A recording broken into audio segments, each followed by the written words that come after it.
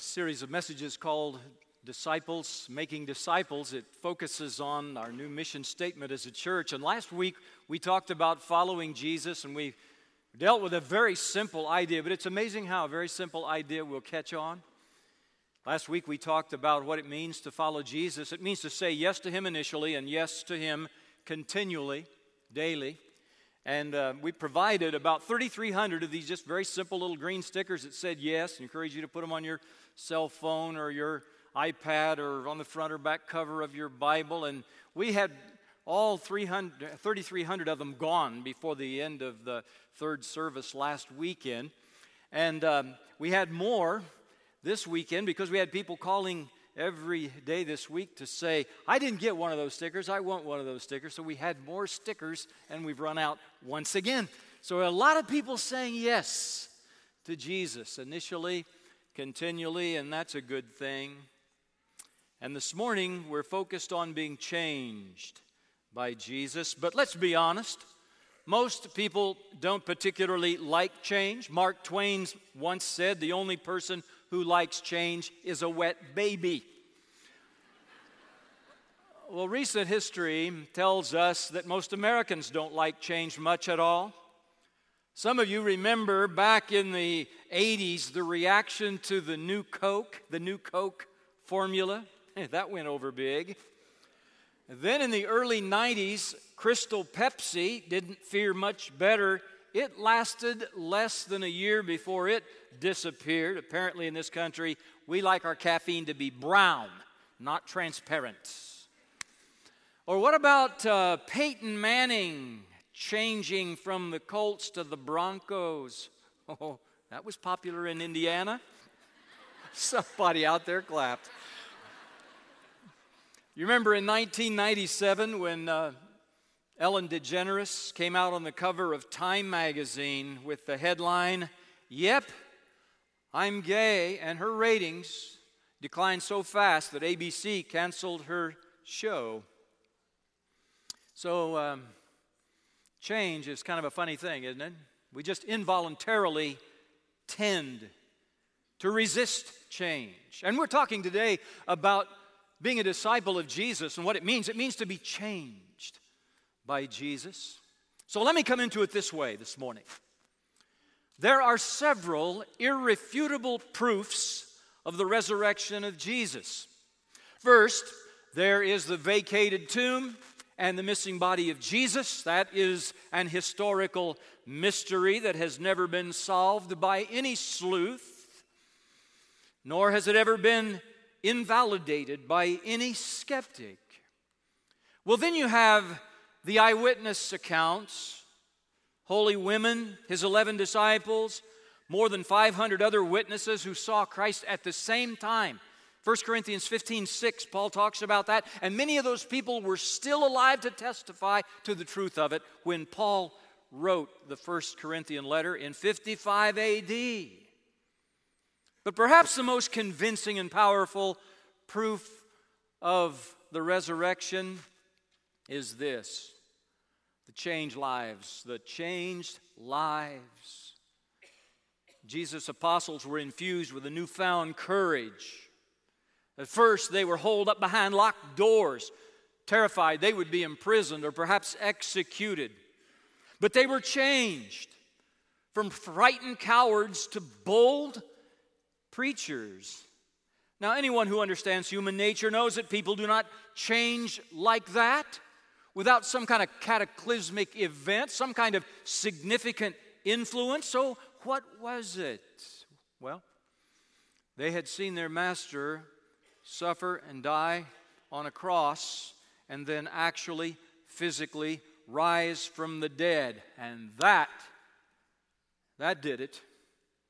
And in time, they themselves died as martyrs because of their absolute certainty that the resurrection of Christ was reality. It was not fantasy. They would not have died for something they believed was a lie.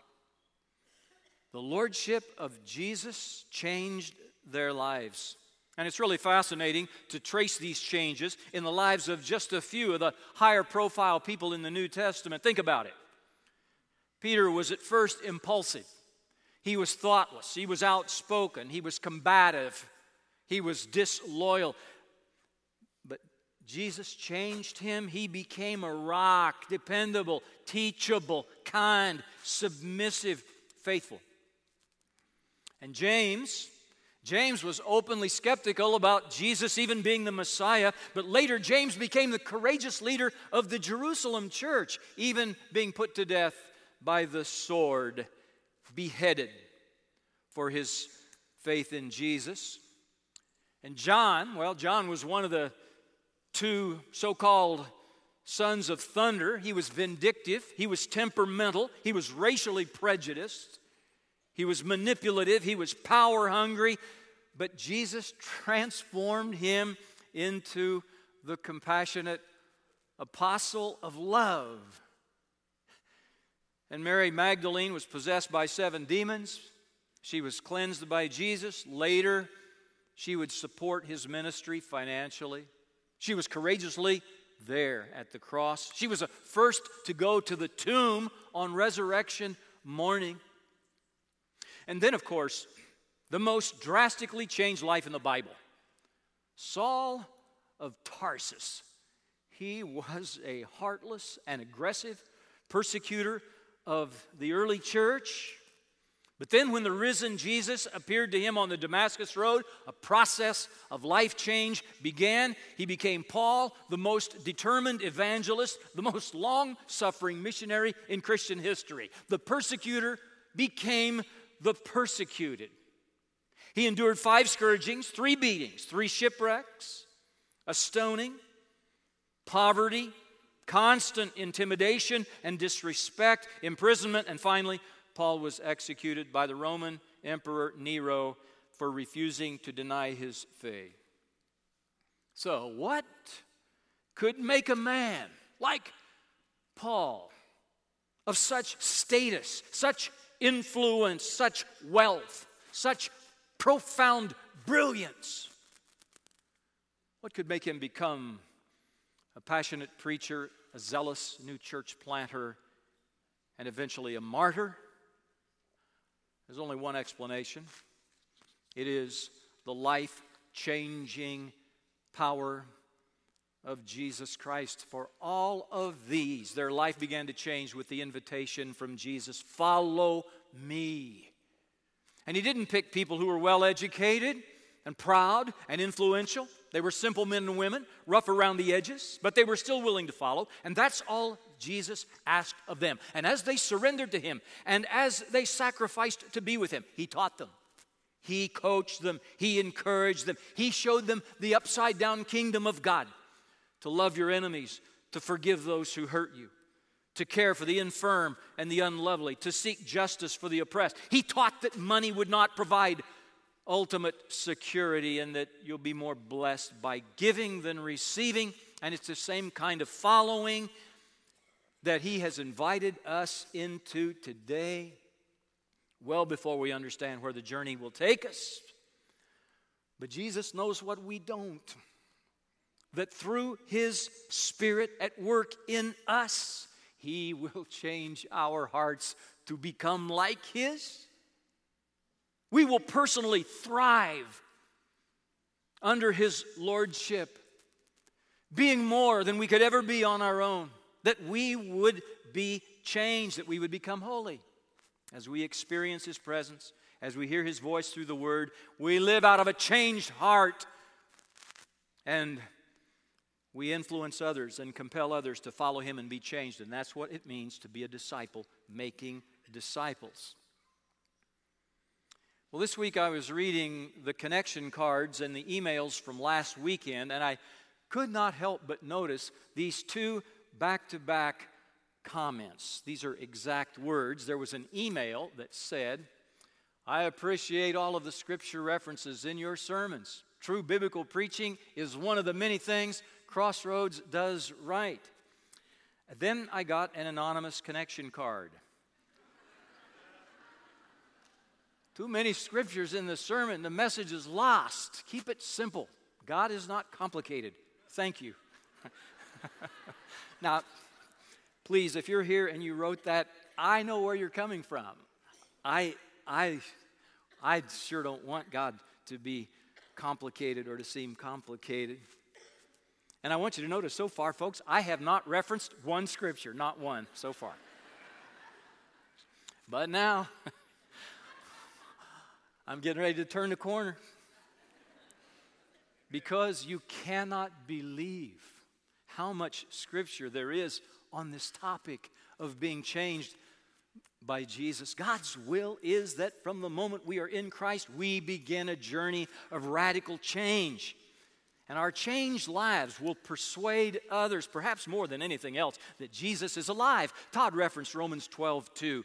Do not conform any longer to the pattern of this world, but be changed, be transformed. It's the Greek word metamorpho. Be transformed by the renewing of your mind. And this transformation in us is to be a metamorphosis, comparable to the process by which a caterpillar changes into a butterfly. And there's a lot of difference between a caterpillar and a butterfly.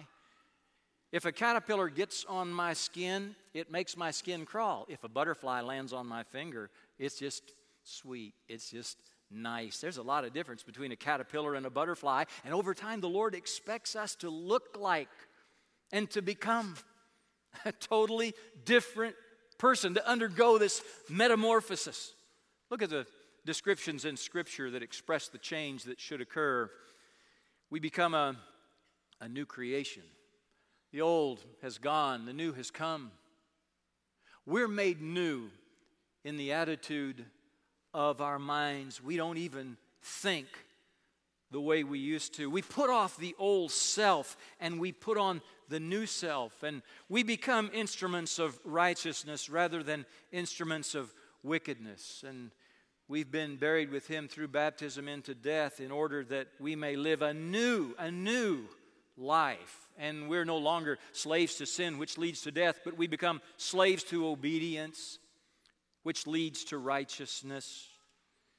And we're rescued. That is, we're translated from the kingdom of darkness to the kingdom of God's Son. That's a lot of change. These metaphors emphasize the magnitude of the tremendous change that is expected to happen in us. And each one of those is dramatic and astonishing.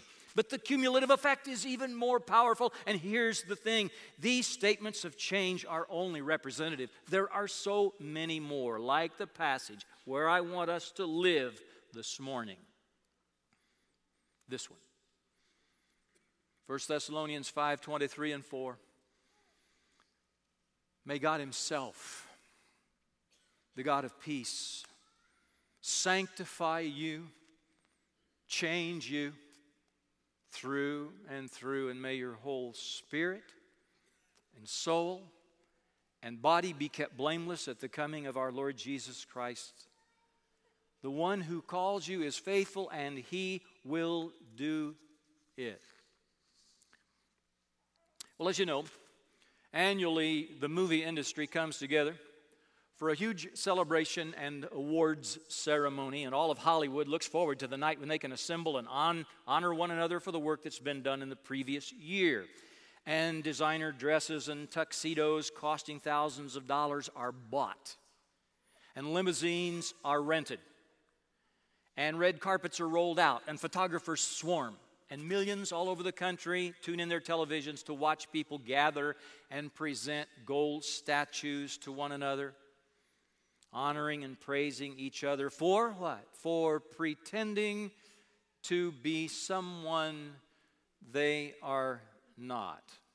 And the pinnacle of success for every big screen actor or actress is to win the coveted Oscar at the Academy Awards. A moment of recognition is granted to those who've done the best job of pretending. Now, I have nothing against good quality entertainment, but if you have any cynicism, like me, it seems a little ridiculous that so many millions of dollars would be spent, so much of a fuss would be made, so many people would be elevated to godlike status for pretending, or as our kids call it, playing make-believe. But I wonder sometimes if it's possible for us to get caught up in the same kind of thing, pretending. hoping to be recognized, hoping to be praised, hoping to be rewarded for our performance. Beginning in childhood, we're told by our parents to behave a certain way, and if we're smart, we do it. Not always because we want to, but because a big person who has an allowance in one hand and a paddle in the other tells us we have to. So, a code of behavior is established by our parents, and we're either rewarded or we're punished based on our ability to perform according to that code of behavior. So then we get into school. During our school years, it's more the same. A letter grade is assigned to our performance. Every quarter report cards come out that reveal our performance or our lack thereof. And we're either promoted or we're held back depending on our performance. And in the end, the two who perform the best get to give speeches at commencement on the final night of their graduating class being together. And then we get into the working world, and we're all well acquainted with the annual performance review. Pay raises and promotions come to those who perform well on the job. And we may genuinely do well at our jobs because we love what we do, and good performance at work flows out of who we are. But it's possible to just go through the motions with no real passion whatsoever for what we do day by day. And let's be honest, sometimes pretending even occurs in the Christian life. Some have reduced their relationship with God, their walk with Christ, their fellowship with the church family to a performance. It's easy to become convinced that our acceptance by God depends on how well we perform according to a religious code of conduct. And we can feel this subtle need to get a passing grade from the Lord, or to convince everyone at church that life is great and our act is together. But there can be a pretty big disconnect between the way we act at home, at work, at school, and the way we talk, act, and react when the church assembles. Think about it for a moment. When it comes to discipleship, it's easy to fall into a performance mode. If you ask about discipleship in many churches, you might be presented with a formula. Be faithful in attending worship. Read your Bible and pray for 30 minutes a day. Don't do anything overtly sinful. Witness to others. Give a tithe of your income. Find a place of service and volunteer. And all these things will show that you are a disciple with whom God is well pleased. But my friends, this can be a performance. And true discipleship is not about doing, it is about becoming. Discipleship at its core is bound up in the statement of John the Baptist. In John chapter 3, verse 30, he said, "He," that is Jesus, "must become greater, and I must become less." That's it. That is it. Discipleship at its core is bound up in the life purpose statement of the Apostle Paul in Galatians 2:20. He said, "I have been crucified with Christ, and I no longer live. But Christ lives in me. The life I live, in the body I live by faith in the Son of God who loved me and gave himself for me. I no longer live, but Christ lives in me." This is not pretending. This is substantive change in anyone's life. So to make sense of all this, we have to ask the question, who am I really? Well, the name you have been given, that's not who you are. The job that you do, that's not who you are. Your family, your nationality, your talents, your hobbies, your personality, your wardrobe, your possessions, your flaws, none of these things are who you are. To understand what it means to a disciple, you have to strip everything away, and you come to this one irreducible identity. Who are you? You're a human being, created in the image of God, But like all humanity, you sinned against God, and the image of God in you is marred, twisted, broken, stained, dysfunctional. But God set in motion a plan to make it possible for you to be restored to Him, once again bearing the image of the one who created you. And His plan to accomplish that is for us to become disciples of His Son, Jesus. Romans 8:29. For God knew His people in advance, and He chose them to be conformed to the likeness of His Son. There's your identity. And the result of discipleship is back to Paul's prayer. Let me put it up again. 1 Thessalonians 5:23. May God Himself, the God of peace, sanctify you through and through. May your whole spirit, soul, and body be kept blameless at the coming of our Lord Jesus Christ. The one who calls you is faithful, and He will do it. He will do it.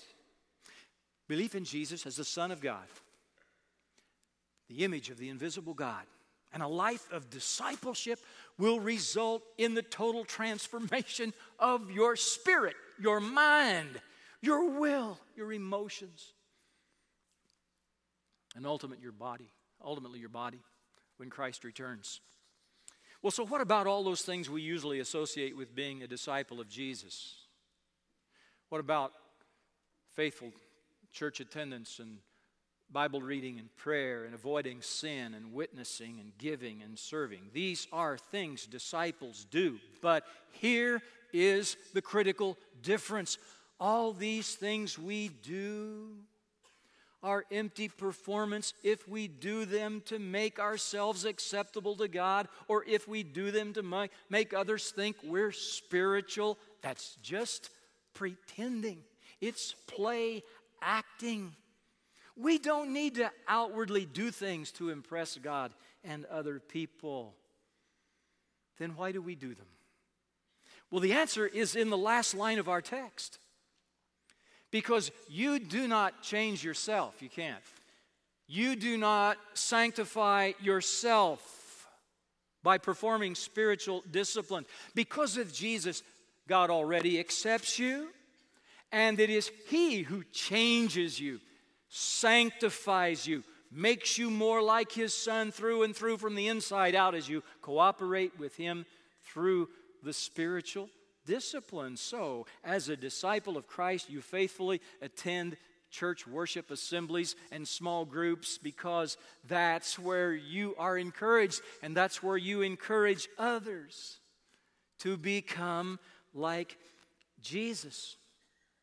And as a disciple of Christ, you read and study the Bible, because when you hide His Word in your heart, you're more able to resist sin, and you become more and more like Jesus as sinful thoughts and behaviors are less and less a part of your life experience. And it's why we've undertaken to study the Bible in all of our small groups using the Discovery Bible Study method. And it's why my messages will have too much Bible in them week after week. As a disciple of Christ, prayer is a regular part of your life because you become like Jesus as you spend time in conversation with Him and as you are in His presence. And as a disciple of Christ, you avoid sin and you pursue a life of holiness, because sin is disobeying God and it's inconsistent with the character of Jesus. And God has given us His Spirit to empower us to resist sin and become more like Christ. And as a disciple of Christ, you want to give and serve, because in so doing, God changes your priorities. He removes your heart of stone and gives you a heart of flesh that's caring and compassionate toward others, making you more like Jesus. And in the exercise of all these expressions of discipleship, I am not performing. I'm cooperating with God in what He wants to do in my life. But He's the one who does it. But He can't do it without my permission. He can't do it without my submission. It's as Paul said at the end of our passage, the one who calls you is faithful, and he will do it. Do what? Sanctify you through and through. Change you. Keep you blameless until the coming of our Lord Jesus Christ. Benjamin Franklin said, when you're finished changing, you're finished. I want to baptize Benjamin Franklin's statement and say, when you're finished allowing God to change you, you're finished. My prayer is for all of us as a church. My prayer is that as a community of believers, we will live up to our new mission statement. We will be disciples, and we will make disciples, and we'll be a people who follow Jesus, who say yes to Him initially and yes to Him continually, and we will experience what it is to be changed by His Spirit day after day to be more and more like Him. And so our public and private worship, our practice of the spiritual disciplines, our sacrificial service will not be out of duty, and it will not be out of pretense. It will not be out of performance. It'll be a sincere expression of our submission to and our partnership with God, so Christ can be formed in us, so we can truly say with Paul, I am crucified with Christ, and I no longer live, but Christ lives in me. Will you stand?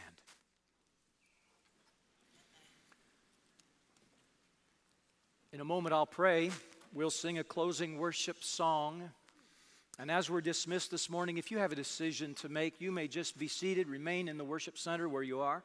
Our section hosts, our pastors will come to you, counsel with you, pray with you, meet whatever need you have this morning. If you have a decision to make for Christ, we're most anxious to talk with you about that. If you have a decision to make about Crossroads, we look forward to that conversation with you. Let's pray, then we'll worship, and then we'll be dismissed. And if you have a decision, just remain where you are. Let's pray.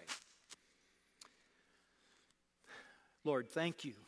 Thank you for the richness of your word that reminds us this morning that you have done everything that we need for life and godliness, and that you want us to be presented complete, whole, before you one day.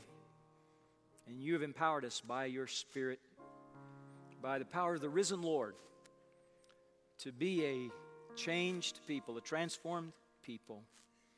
And we thank you for the work you're doing in us. In Jesus' name, amen.